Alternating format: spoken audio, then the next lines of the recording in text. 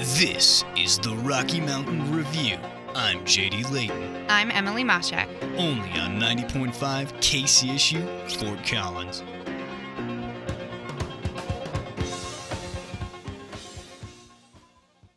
Hello and welcome. I am one of two news directors here at 90.5 KCSU, Fort Collins. I am JD Layton, and I'm joined in studio by Emily Moshak. as well as our very own reporter, Katie Otter. and this is the Rocky Mountain Review, your news talk show.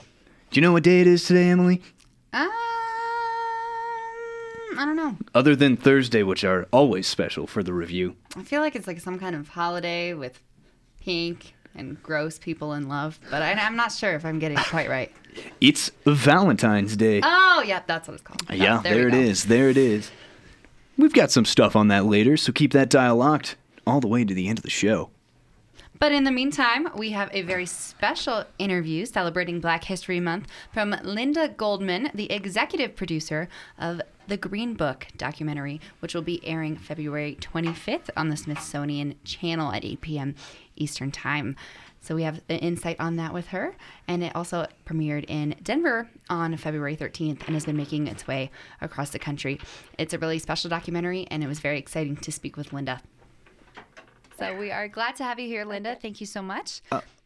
Sorry. Oh, no worries. And you're the executive producer of the Green Book and the Smithsonian Networks as well, correct? Yes, I am one of the executive producers at Smithsonian Networks, and the Green Book film was one of my projects that I executive produced last year. Yeah. Awesome. Well, it's the perfect film to celebrate Black History Month this month. How do you personally feel the film helps to honor this month? Oh, wow. I really love this film, and it's one of the things that I love about it is that the more I watch it, the more I learn. There's a lot of dimension to it, and there's a lot of storytelling that the director, Yoruba Richin, I thought did a brilliant job of taking what could be considered to be an incredibly sprawling topic, right? The Green Book. You know, there were 96,000 listings in the Green Book over about 30 years. Like, how do you make that a documentary? And she did some very special things with it. And I think it's a wonderful introduction to the topic writ large. I think it's a window into a history that we haven't necessarily really thought about. I learned a lot working on it, and we've been screening it around the country, and I think a lot of people have learned a lot of things and made connections, in some cases, to their own past and their own experiences or remembrances when they were children with their parents having the Green Book. So it's also opened up a lot of really fascinating and timely and sort of like rich conversations. So we're thrilled to be premiering it this month. And since the beginning, since our inception, Smithsonian Channel has been committed to African American history because we think that it's essential to the greater understanding of our national story. So we do celebrate Black History Month, but we actually air these programs all year long. But we love having a chance to really focus our energies and efforts and get out around the country and share the programs with people as well. Awesome.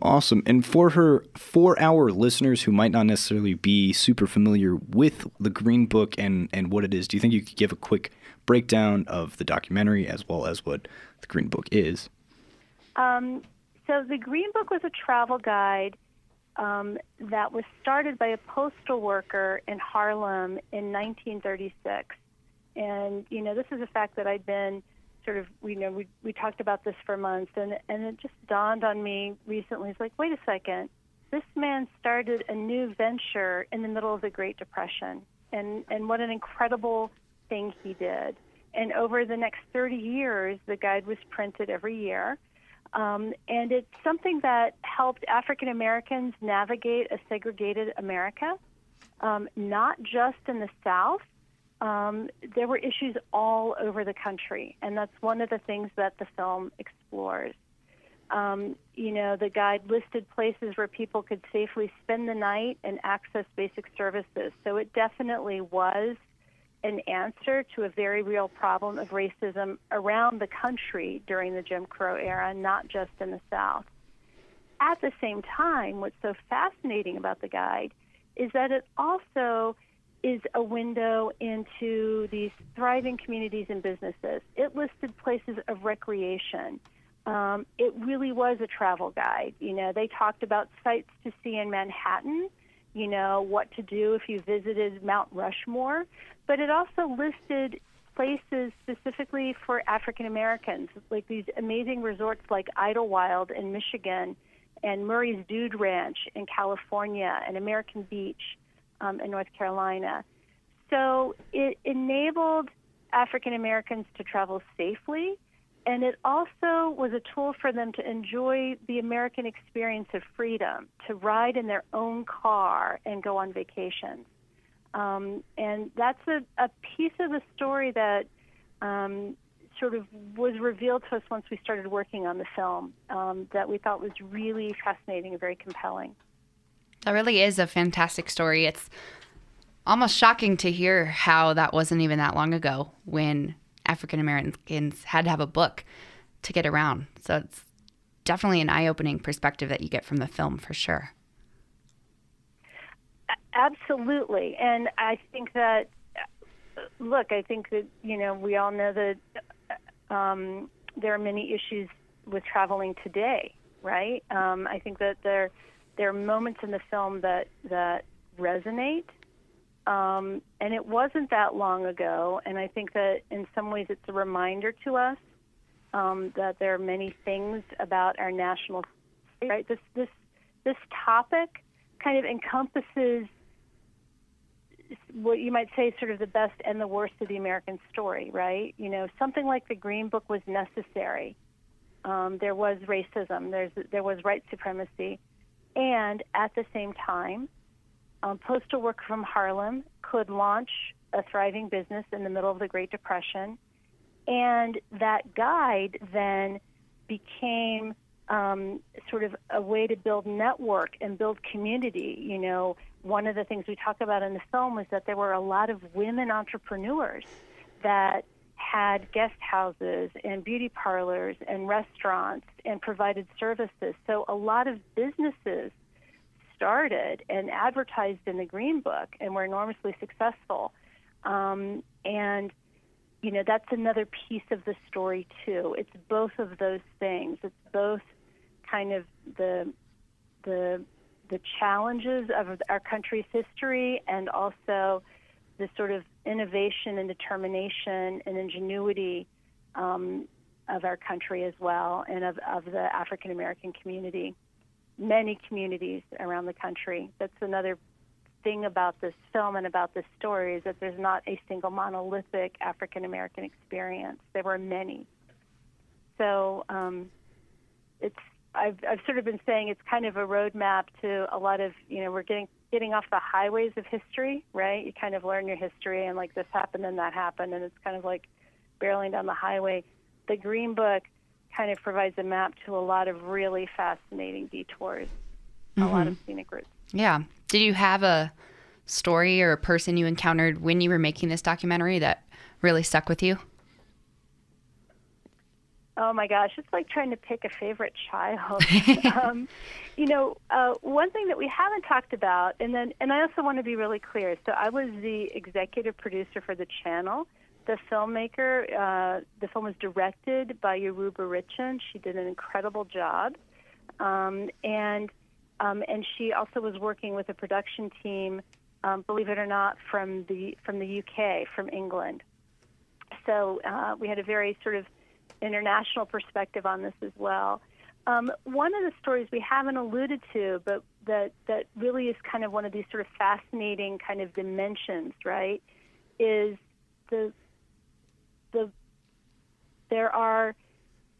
role that, and I want to be careful because we can't really talk about causality, but there's some interesting correlations. So you've got these businesses that are serving the consumers and advertising the Green Book, and business is booming. And then the civil rights movement starts, and there are that are in interesting ways affiliated with pieces of the civil rights story. And one of the things that really isn't talked about much, but that we talk about in the film, is the story of the A.G. Gaston Motel in Birmingham, Alabama. And A.G. Gaston was a very successful African-American businessman, and he wanted to build a beautiful, he set out to build what his niece in the film sort of referred to as the finest black hotel in America at the time. He really made a very high-end, beautiful motel for places to stay in Birmingham, or for people to stay in Birmingham. And he was a very successful businessman, but he was very conservative. So he operated within the social sort of structure of the time, and succeeded within that. So as the civil rights movement starts to pick up steam, and you've got Bull Connor was the police chief in Birmingham, and so the civil rights leaders at that time, in that town said, what, this is not fair. We can shop at the Woolworths, but we're not allowed to use the facilities. They'll take our money, but we can't use the bathroom. We can't use the escalator. We can't eat at the lunch counter there. And so they started something called Project C, Project Confrontation, and this is where Reverend Martin Luther King came to Birmingham, and Reverend Abernathy, and we know some of these pieces of history, right? Many of us may be familiar with the letter from a Birmingham jail, this very famous letter that Martin Luther King wrote.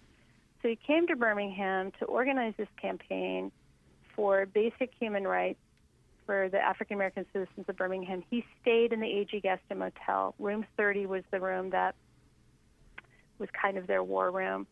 And he and A.G. Gaston were good friends. But they were having some debate about whether or not they should be so confrontational, whether they should try to sort of, work the system more. And I don't want to give the entire story away, but we realized, A.G. Gaston basically was he was allowing people to stay in the motel for free, right? So there's a story of African-American entrepreneurship, and there's a story of, African-Americans who had made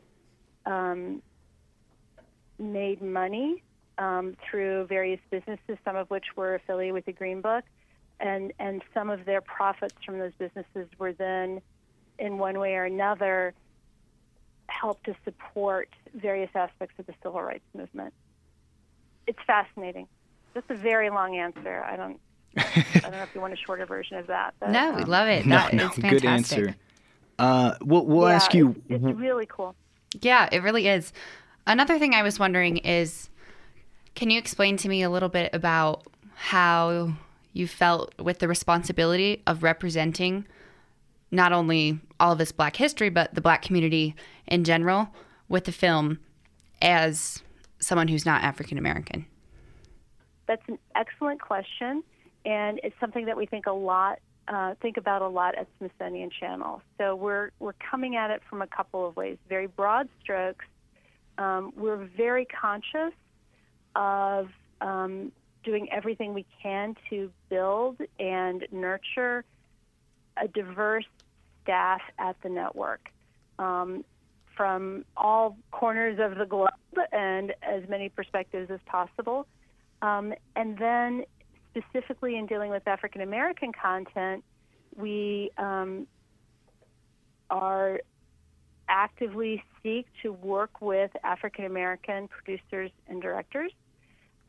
We also will seek out, we work closely with the Smithsonian Institution on many of our projects, and we have a review process. At the network, we really pride ourselves on, we always strive to be accurate and balanced in every program that we put out. And part of that involves a review process with the Smithsonian Institution. So we will call scholars at the institution that we know and say, hey, will you take a look at this, or can you give us your perspective on that?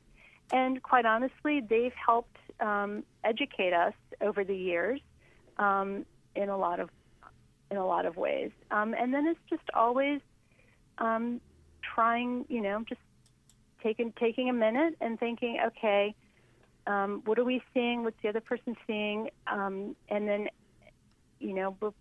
how is this going to play? Now, the flip side of that I think is equally important is producing programs or remembering that members of our audience are not African American, right? We want to share this history with everyone in the country. And so that then becomes sometimes, for example, I'll give you an example on this one. When we were talking, there's a conversation about resorts and beaches and swimming pools. And in the first cut, it was sort of like this happened and that happened. And then I sort of raised my hand and said, wait a second, we need to talk about segregated beaches and pools because there are people.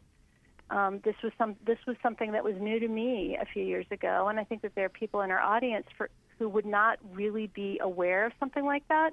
And so part of it too is like making sure that we're putting in information that might be useful or might be of interest to a wide audience that they might not have known before. Does that make sense? Yeah, absolutely. The ultimate goal is to be as accurate as possible, as respectful as possible, and we hope to be building empathy through understanding is one of my goals on the projects that I work on.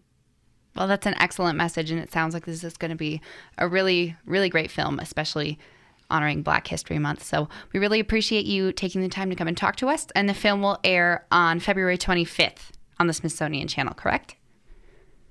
That is correct. That's the night it premieres. It airs many more times throughout the month. So if you are interested in, you miss the premiere, there's other opportunities, and you can also check it out on our website to find out exact dates and air times and ways to view it. That sounds fantastic. Awesome. Well, thank you so much for joining us. Oh, absolutely. My pleasure. Thank you all. And welcome back to the Rocky Mountain Review, your news talk show. I am JD Layton, one of two news directors here at 90.5 KCSU. I'm joined in studio by the co-hostess with the mostest, Emily Moschak. as well as our very own reporters, Ren Wadsworth. I'm Katie Otter.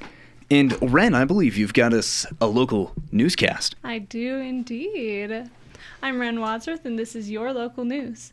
The Thornton Pipeline and decisions regarding it have been in the news recently. Pamela Johnson of the Reporter Herald speaks about residents of Thornton's feelings about the pipeline and the unexpected decision about it. The original plan for the pipeline was to build it following Douglas Road, but as people who live on or near this road began to speak up, the plan for the pipeline began to change. The new proposal, brought forward on December 17th, suggested to build the pipeline along Country Road 56, but this would mean the pipeline was going through more private property, and the public was still not pleased. A 6-day meeting was held in the first-floor hearing room at Larimer County Courthouse offices on Monday, February 11th. Many concerned residents of Thornton attended the meeting to voice their opinions on the pipeline proposal. The main concerns were that this pipeline would affect their safety, property value, and quality of life. 70 residents signed up to speak, with 50 being able to speak at the hearing on Monday, and all 50 of those residents pleaded with the commissioner to deny the pipeline proposal due to its destructive nature on Larimer County. The route goes through 23 residents' property, cutting through their yards and fields and truly affecting their properties. Speakers pushed for the pipeline proposal to be denied and insisted for the commissioner to consider the Poudre River opinion, which would leave the water in the river until it passed through Fort Collins. Commissioner Tom Donnelly would ultimately decide whether to pass the pipeline proposal this upcoming Monday. Good news for you seniors listening, because Fort Collins and Colorado Springs both ranked among the nation's top 10 cities in job growth last year, reports Natalia Navarro from the Colorado Public Radio. According to the U.S. Bureau of Labor Statistics, Colorado Springs was ranked 4th with a 5.5% growth rate, while Fort Collins barely squeezed into a top 10 placement at 9th with 4.5 placement growth. Additionally, Colorado Springs' job market grew by 16,100 jobs, while the city of Fort Collins' job market grew by 7,300 non-farm jobs. While 10th place may be discouraging to some who think Ram Country should be always placed in first place, a friendly reminder that Boulder was ranked 47th with a 3% gain. Wherever you decide to go, in Colorado, jobs are up and coming. This Friday, Governor Jared Polis will be traveling here at CSU to speak directly to the Associated Students of Colorado State University's Senate Chamber. He will be talking about higher education, as well as answering questions senators might have, as well as taking pictures. Unfortunately, this is a private event for members of ASCSU only. However, I will be in attendance and will keep you updated on the governor's arrival next week. That's all I have for you today. I'm Ren Wadsworth. Happy Valentine's Day, Rams. Thank you, Ren. I'm excited to hear about the Jared Polis piece next. I know. For sure. I'm glad we've got someone on the inside. I know. We're going to take a quick break, but don't leave, because we have a special interview with Rachel Walker about her kombucha business here in Fort Collins. And welcome back to the Rocky Mountain Review. I am one of two news directors here at 90.5 KCSU Fort Collins. I am JD Layton. I'm joined in studio by co-host with the mostest, Emily Moschak, as well as our reporter, Ren Wadsworth. and as well as Katie's here too. I'm here too. She's just hiding in the corner. Yeah, because we have a very special guest, Rachel Walker from Life's a Booch, a kombucha business here in Fort Collins. What a great name, just to start off with. Thank you. That's a perfect name. Thank you. Was that your idea, or did It someone was else? my idea. Yes, Oh it my was. gosh, I love it. Thank That's you. so awesome. So for our listeners who maybe might not know, what exactly is kombucha? Kombucha, that's a good question, is a fermented tea. So it's a probiotic. So it's really, really good for your gut, for a healthy digestive system, helps regulate the pH in your stomach, the acids in your stomach. It's just an all-around good for you wellness drink. Awesome. I had kombucha today, actually. I had like a orange carrot ginger blend. Look at was you. it Health Aid Kombucha? Yeah, yes, it was. I'm a representative. I'm a sales rep for them also with my Oh, full-time really? job. Yes, I love that flavor. Oh my yeah. gosh, yeah, that was a good one. Yeah. I enjoyed it. So what exactly is the process for brewing kombucha?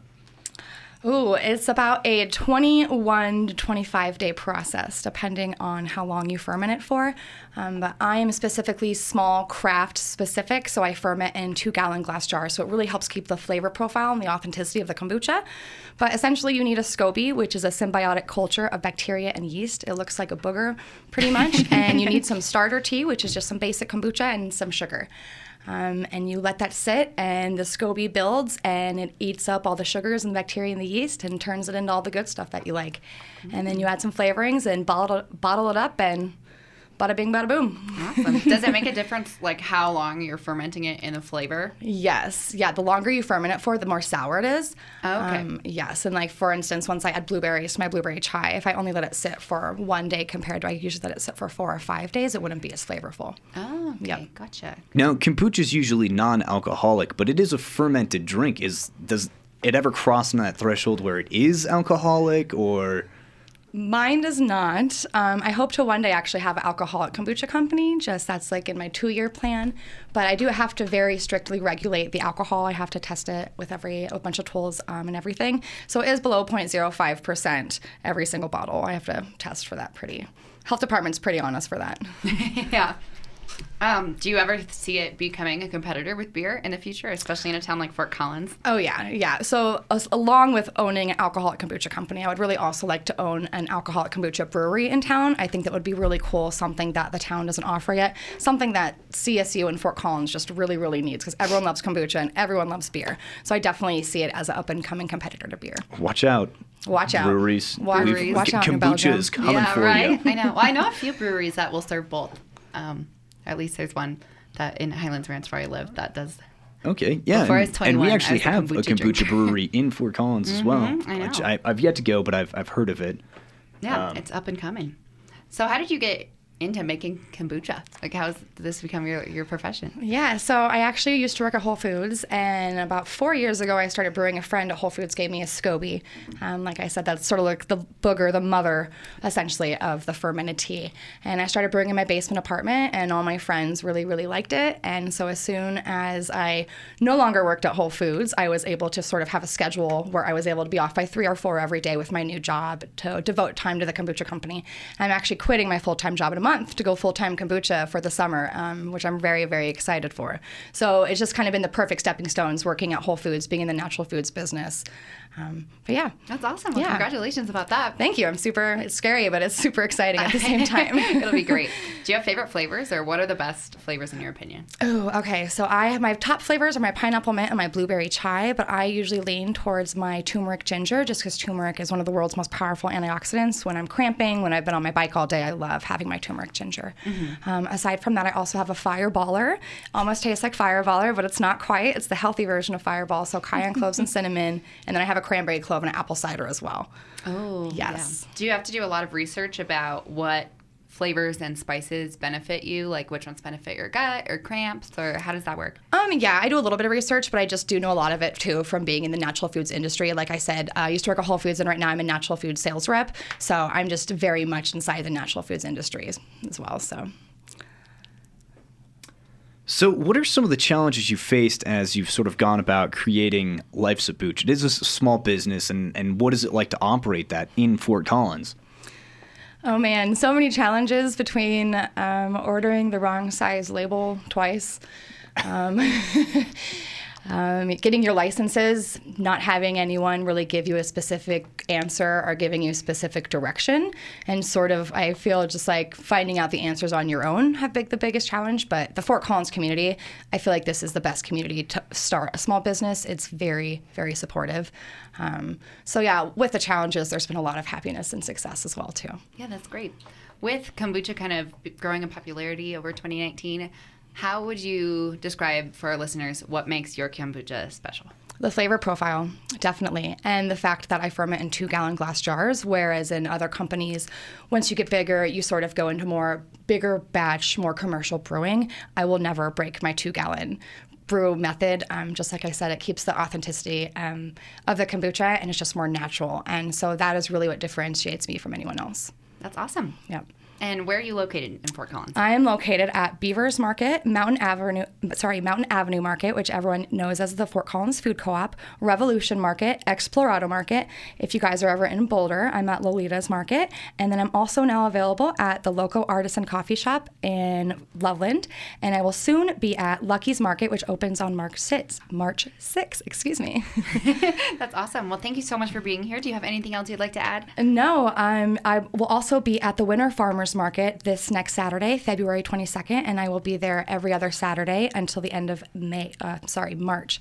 So come on down and sample some kombucha. That would be awesome. That's awesome. Well, you heard it here, listeners. If you have a craving to try this new kombucha trend, Rachel is the woman to go to, and she has locations all over Fort Collins. Thank you again so much, Rachel. We really appreciate you being here today. Thank you, guys. Of course, we have music coming up next, and then stay tuned because we've got national news and a Valentine's Day survey of our very own CSU students, just like you. We'll be right back after the break. You're listening to the Rocky Mountain Review on 90.5 KCSU Fort Collins.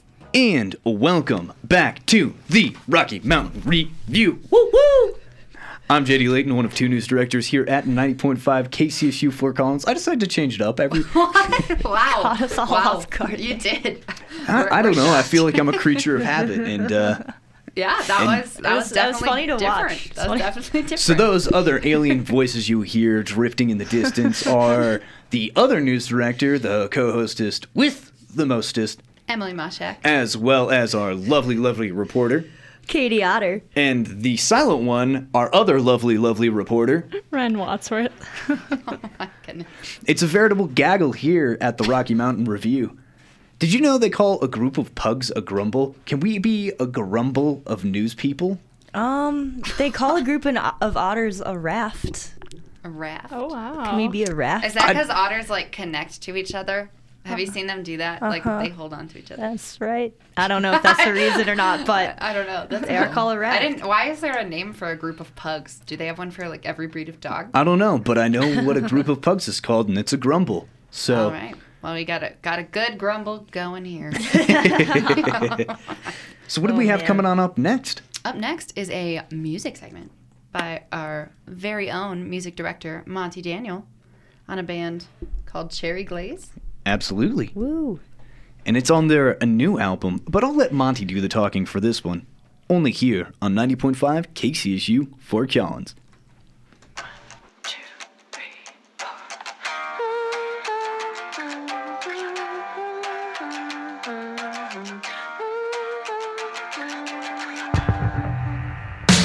Cherry Glazer is an American rock band from Los Angeles, California, who formed in 2013. The current lineup consists of guitarist and lead vocalist Clementine Creevy, bassist Devin O'Brien, and drummer Tabor Allen.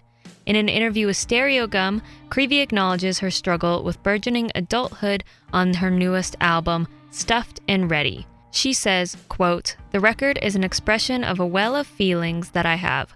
My most visceral feelings, really. I wanted to get raw with myself and figure out how I am feeling really. I didn't realize until after I finished the album that I've been struggling with growing up. I thought I wasn't, but then I realized that I do." Stuffed and Ready describes the anxiety of not living one's best life, always contemplating what is the best choice for living. My personal favorite song off the album is Ohio. This is the first song off the album, and it begins with Clementine's powerful guitar riffs and equally powerful vocals. The song moves back and forth between calm, subdued moments and moves quickly into emotional, grungy guitar solos. Creevy is both the lead vocalist and lead guitarist, which I find very impressive, seeing as though those are the two most prominent and robust parts of the record. Although there seems to be no exact explanation as to what the song is about, the way I interpreted it was how Creevy holds a large amount of self-doubt and confidence within herself, and she is merely trying to figure out how to walk the line between the two.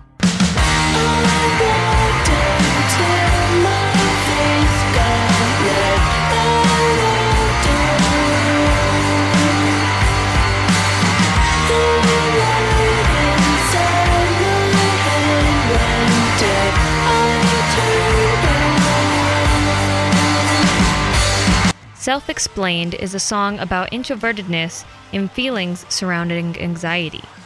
Creevy has previously been known for outspokenly writing songs about sexism and inequalities, but this album takes a whole new route, focusing on Creevy's fears of being judged for how much time she actually spends by herself.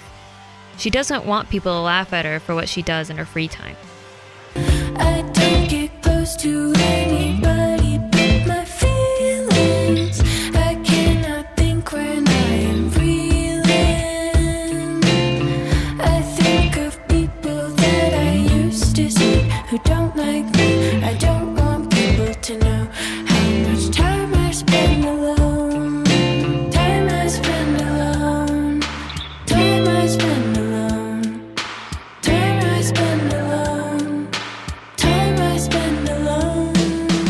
Similarly, the song Isolated discusses the feeling of being completely cut off from society. Isolation and Self-Explained feel like the same idea explored in different facets. This song is a lot heavier sounding than Self-Explained, with extended guitar riffs similar to the song Ohio. Isolated feels more emotional and raw overall. The song feels like being stuck in a constant cycle of self-doubt and not knowing how to escape. In an interview with Billboard, Creevy said, quote, "I think I've dealt with feelings of loneliness my whole life.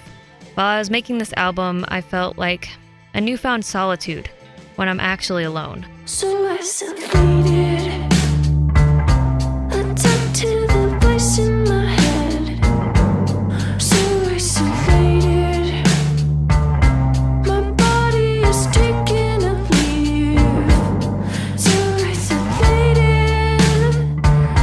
I don't wanna let people see my isolation. It's simple and stupid as me. Overall, this album is much darker than their previous works, and I think is a self-needed exploration for Creevy. She said to Billboard, quote, I think the lyrics on this record are more vulnerable, introspective, self-reflective, and a little bit more straightforward about how I'm feeling and why it is the way I'm feeling. Like lots of other albums that have been released recently, this album has a strong focus on mental health and exemplifying the fact that it's okay to speak up about what is affecting you. For the Rocky Mountain Review, I'm Monty Daniel. And welcome back to the Rocky Mountain Review. I'm still trying to change it up. I don't feel like I'm doing it very good justice. You're doing something. Y'all are getting a chuckle out of this. Catching me way off guard, like right as we go on air. I know. I don't know. Dear listener, please call or text in and let me know if I'm doing it justice. Is the new intro worthwhile? I'm JD Layton. I'm also joined in studio by the disembodied voices of Emily Moshak. And Katie Otter. Unless, of course, you look in at the live stream, and then you'll see that we do really have bodies. Hello, live stream people. If anyone's there. If anybody's watching. If anyone's out there. It's like that Pink Floyd song. Hello, hello, hello. Right. In there? So, Okay. Oh, man. what do you think of Monty's music segment? I actually quite liked it. It was a nice coming-of-age album. It was and good. Yeah, it was catchy. I do want to admit, we earlier called the band Cherry Glaze, and they're called Cherry Glazer. And I'm certainly looking forward to checking out a little more about them. Indeed. But in the meantime, Katie has a national newscast for us. Hey, here's your national news. I'm Katie Otter. The House of Representatives voted 248 to 177 to end American military assistance for Saudi Arabia's war in Yemen, reports the New York Times. The war in Yemen has been going on for 4 years, has caused thousands of civilian deaths as well as a famine. This vote may prompt President Trump to issue his first veto of his presidency. In recent days and weeks, the Republican Party has voiced their dissent with President Trump's decisions with foreign policy issues, including his plan to withdraw troops from Syria and Afghanistan, as well as his threats to pull the United States out of the North Atlantic Treaty Organization. With this vote, the House is using the 1973 War Powers Act, which gives Congress the power to compel the removal of troops without a formal declaration of war. Since its creation in the wake of the Vietnam War, the War Powers Act is rarely exercised by Congress. Over the weekend, the White House issued a statement stating, quote, "The premise of the joint resolution is flawed. Since 2015, the United States has provided limited support to member countries of the Saudi-led coalition, including intelligence sharing, logistics, support, and until recently, aerial refueling to assist in the defense of the United States allies and partners," end quote. Joaquin El Chapo Guzman has been convicted earlier this week of all 10 federal accounts against him, which included running an industrial-scale drug smuggling operation. The ruling comes after a 3-month-long trial that took place in Brooklyn, New York, and was filled with shocking stories about murders, political payoffs, smuggling drugs in various places, as well as an escape from the authorities through a tunnel, reports Tom Hayes of the Associated Press. The jury spent 6 days powering through and analyzing a, quote, avalanche of evidence. The evidence showed how Chapo and the Sinaloa cartel smuggled drugs into the United States, including tons of cocaine, heroin, meth, and marijuana. Many of these drugs entered the U.S. in the undercarriage of passenger vehicles and packed in rail cars through legitimate points of entry at the border. It is likely that Chapo will be serving his sentence in the United States in a maximum security prison in an effort to make sure he does not escape, as he has done so in the past. It is unlikely that Chapo's conviction will have any major effect on the operations of the Sinaloa cartel, which is the world's largest drug trafficking organization, reports Ray Sanchez of CNN. Defense lawyers argued at the trial that Ismael Zambada, an associate of Chapo, bribed the Mexican government to frame El Chapo. In addition to the Sinaloa cartel prospering despite Chapo's conviction, they also have an emerging rival in the Jalisco New Generation cartel. Former Chicago police officer Jason Van Dyke, who was convicted of murder after fatally shooting 17-year-old Laquan McDonald 16 times in 2014, was transferred to a Connecticut prison where he was beaten in his cell, reports the Chicago Tribune. Lawyers for Van Dyke say that after he was transferred to Connecticut and booked into general population, that he was attacked by several people in his cell. After the attack, he was moved into a segregated unit for his safety. Last month, Van Dyke was sentenced to serve 81 months in prison after being convicted of second-degree murder and 16 counts of aggravated battery. It is currently unclear why he was transferred out of Illinois to Connecticut. While in an Illinois prison, Van Dyke was held in isolation, and his lawyers are claiming that they were unaware of any security issues that would prompt the out-of-state transfer. Currently, the Federal Bureau of Prisons lists Van Dyke as being held at the Danbury Federal Correction Institution, which is a low to minimum security prison. Amazon has made the decision to abandon their plans to build a headquarters in New York City, reports Vice News. They were planning to build a second headquarters in the borough of Queens, and with a statement issued by Amazon, quote, "After much thought and deliberation, we've decided not to move forward with our plans to build a headquarters for Amazon in Long Island City, Queens. For Amazon, the commitment to build a new headquarters requires positive collaborative relationships with state and local elected officials who will be supportive over the long term." They also stated that they will not, quote, "intend to reopen the HQ2 search at this time. We will proceed to as planned in Northern Virginia and Nashville, and we will continue to hire and grow across our 17 corporate offices and tech hubs in the U.S. and Canada," end quote. The mayor and governor of New York incentivized Amazon to come to New York with tax breaks, and both men were receiving much backlash over what is being called a secretive deal between the city and the company. Democratic House Representative Alexandria Ocasio-Cortez also condemned the company's decision to move to Long Island. For 90.5 KCSU, I'm Katie Otter. It blows my mind that Amazon pulled out of that deal, because I remember it being such a big deal. Like, Denver was in the running for a while, and people were like, "Oh yeah, let's bring Amazon to Denver. That'd be so sweet." But New York had definitely have some pushback against it, though. Rent's already high enough, and now you're just going to flood it with people who have money, and then nobody will be able to get buildings. And now that they've backed out, people are mad that they've backed out. Right. They kind of like, I don't know, a bait and switch with the whole city. And I know a lot of people are protesting it, and then, I don't know, I think maybe all this stuff with Jeff Bezos going on right now, it's just and people are upset that, like I mentioned, how all of this was kind of done behind closed doors, and that they were offering, like, huge tax breaks. Right. It just, I don't know. Seems shady. It does. But, you know, today's not about... everybody. No, you cannot. Today's not about being shady. Today's all about loving. And Emily, I believe you've got us something. I do. I did a piece with CTV, which is our student media television station, with my co-host Allie Peters, and we hit the plaza to find out people's Valentine's Day date experiences of the past. And definitely keep that dial locked, because we'll be sharing ours as well. Oh yeah, only here on the Rocky Mountain Review. Happy Valentine's Day, Rams. I'm Emily. And I'm Allie. And we're here on the plaza trying to find out the best and worst date experiences of our fellow Rams. And could you tell me about your best and or worst date experience in the past?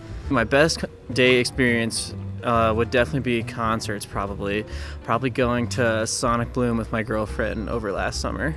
Do you have a worst date experience? I made a date to go hiking with this girl, and then I went and picked up all my friends and totally forgot to pick her up, and went hiking and totally forgot about it until like halfway through the hike. The worst one was we had these guys, me and my friend, that came to our apartment complex. It wasn't really a date because we went to like Fazoli's, but they had friends that ended up stealing her brother's car while we were on the date, and yeah, we all almost like got arrested.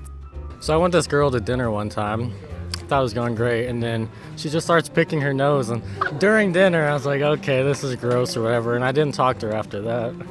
Definitely my worst date experiences are always when the guy can't pick out the food for like 15 minutes and it makes me angry at them and it kind of ruins the whole date.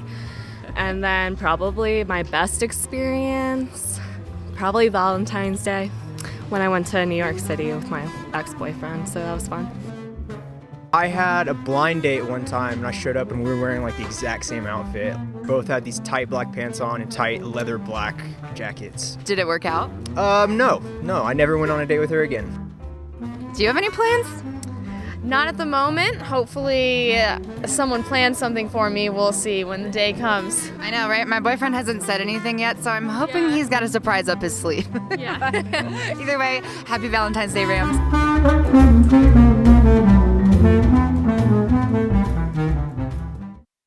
And welcome back to the Rugged Mountain Review. I am your host, JD Layton. I'm joined in studio by my co-host, Emily Moshak, as well as our reporter, Katie Otter, and Zay. Yep. Who is our programming director. That's true. Right, he has a title, but I just wanted to see if he'd say his own title. Chef Zay is my real title, actually. There we go, Chef Zay. Chef Zay. So who wants to take us off with their worst date? Just to start it. I can kick it off. Alrighty. It was back in high school. I was a freshman back in the days, and suavecito myself, I was inviting a junior woman to go out on a date with me. But turns out that I picked out a movie that was rated R, and being a little freshman as myself, 14, I couldn't get in. So then I had to call my dad to come to the movie theater and then ruin pretty much the whole vibe and buy my ticket. So did you ever talk to this girl again? Never talked to her again. That was pretty much it. Well, at least you got her to agree to go to a movie with you. Yeah. Small wins, I guess. Yeah, that's funny. Anyone else want to top that one? I'm really excited to hear JD's. I'm not going to pressure him to go right now. I think I want JD's to be last. Okay. But I have one. I went out with this guy my junior year of high school, and we went on a date to see the movie Frozen. And it was a fine date. Like, the first date was fine. I wasn't super into him, but I was like, okay, it wasn't a bad date. Okay. And then the next day at school, I still didn't have a car at this point because I was, just turned 16. And he was like, hey, can I give you a ride home? And I was like, okay. And so I get in the car, and he puts in the Frozen soundtrack. And then he begins to sing Love is an Open Door, which, if you're not familiar, is a duet between the girl, the princess, and the prince. Did he expect you to? Yes, he did. And it wasn't just joke singing love is an open door. He was straight up love is an open door. And then he'd look at me, and I was like, oh, wow. And yeah, we also never went out again. I broke up with him over text, which I feel bad about, but I'm like, we only went on one date. So I was kind of like, yeah, I'm not trying to go on a second date. See, I feel like that's acceptable at that point. Right? I feel like it's pretty early, so I just kind of... So you saw Frozen in theaters is what you're saying? Yeah. And then got serenaded. So how long that was sounds like a relatively icy relationship. Oh, wow. Good one. How long was the car ride? How long did you have to endure this for? 15 minutes. Oh, that's a little bit long. It was a little long. It was long enough for it to get very awkward. Ooh, I'm sure you were very excited to... Oh, wait, I got a question. Did you sing back? Did you do it I just kind of giggled. I was like, oh, funny. It's so awkward. Yeah, it was really awkward. And he's a nice guy, but he's still like that. He's very emotional and sings a lot. Sings a lot. Yeah. So I'm sure he'll find a singing lady someday. That's good. I don't have any hilarious type stories like this, but was it a year or two ago, and this guy comes to pick me up, and he had nothing planned at all. Everything was where do you want to go? What should we do next? Oh, that's so annoying. Generally sounds like a bad date. It was just really annoying and boring and awkward, and we never really had much to talk about, so I kind of just sat there and drank beer instead. And it ended up being fine. He's a super nice guy. I still see him around, but yeah, that went nowhere quick. Yeah, that's always... That's how I know. I'm if I have trouble thinking of something to say already on the first date, I'm this is not the connection I'm looking for. How you know. It's not the rainbow connection. And dear listener, if you wanted to tell us your worst date, we want to hear it. Oh, do we want to hear it? You can always call or text in at 970-491-5278. Is it? It's your turn. It's your turn. We're We wanna hear anticipating this the story. Oh man, I feel like y'all have set it up as too worthwhile. That's okay. Well, So you the worst gotta say it date now. I ever went on, I was very interested in this very hipster girl in high school. She loved slam poetry. I'm not a slam poetry type of guy. Not my thing, but I was like, we'll go. So first date, she's like, oh, there's this place that's super awesome. Let's go. I'm like, okay, go to this slam poetry place. First off, it's in the basement of what looks like an abandoned warehouse. You open the doors and there's a bouncer, and it's $60 to get into this place. And of course, I'm trying to be the gentleman here, and I pay.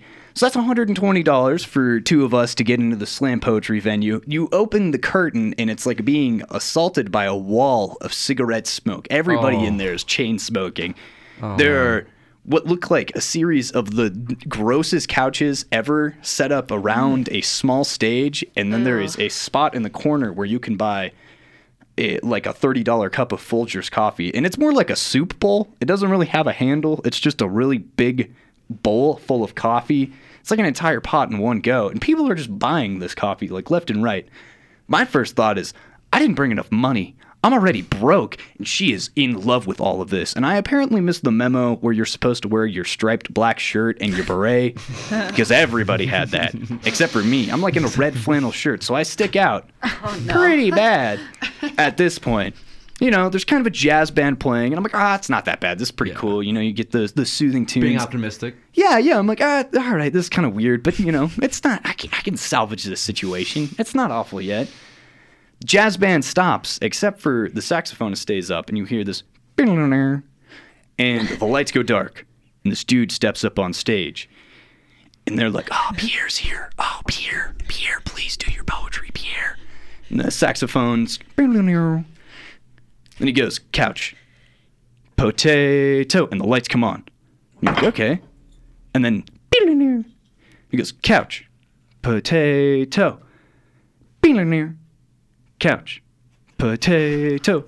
And he does this for like an hour. Oh no! All he does is says couch potato, and the saxophonist is That's getting his like poetry? more and more into it, and the people there are in love with it. He had like a fan group. Pierre, he had like a thin pencil mustache. I doubt his name was actually Pierre.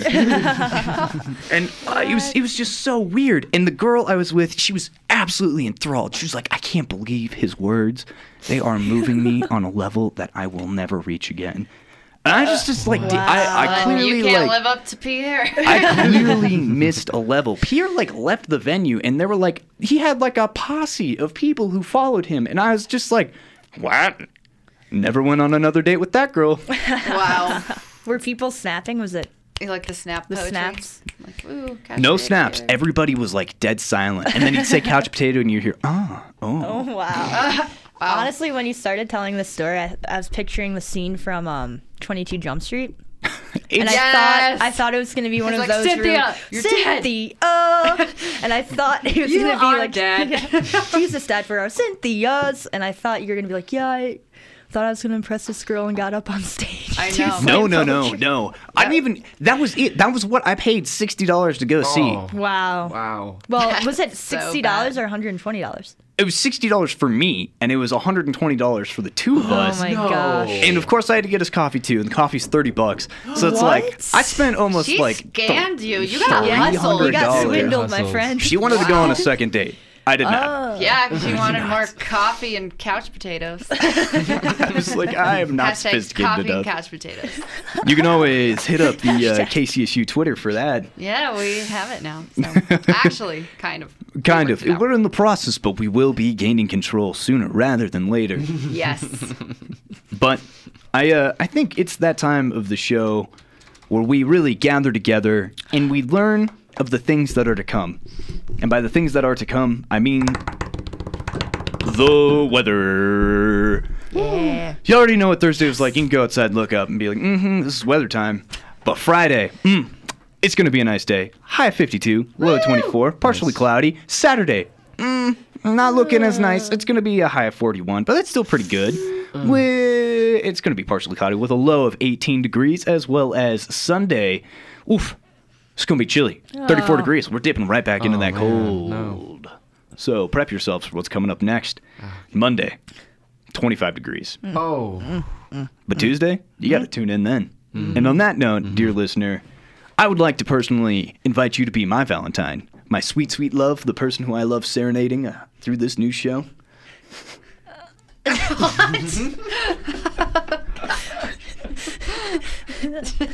No one has any response to this.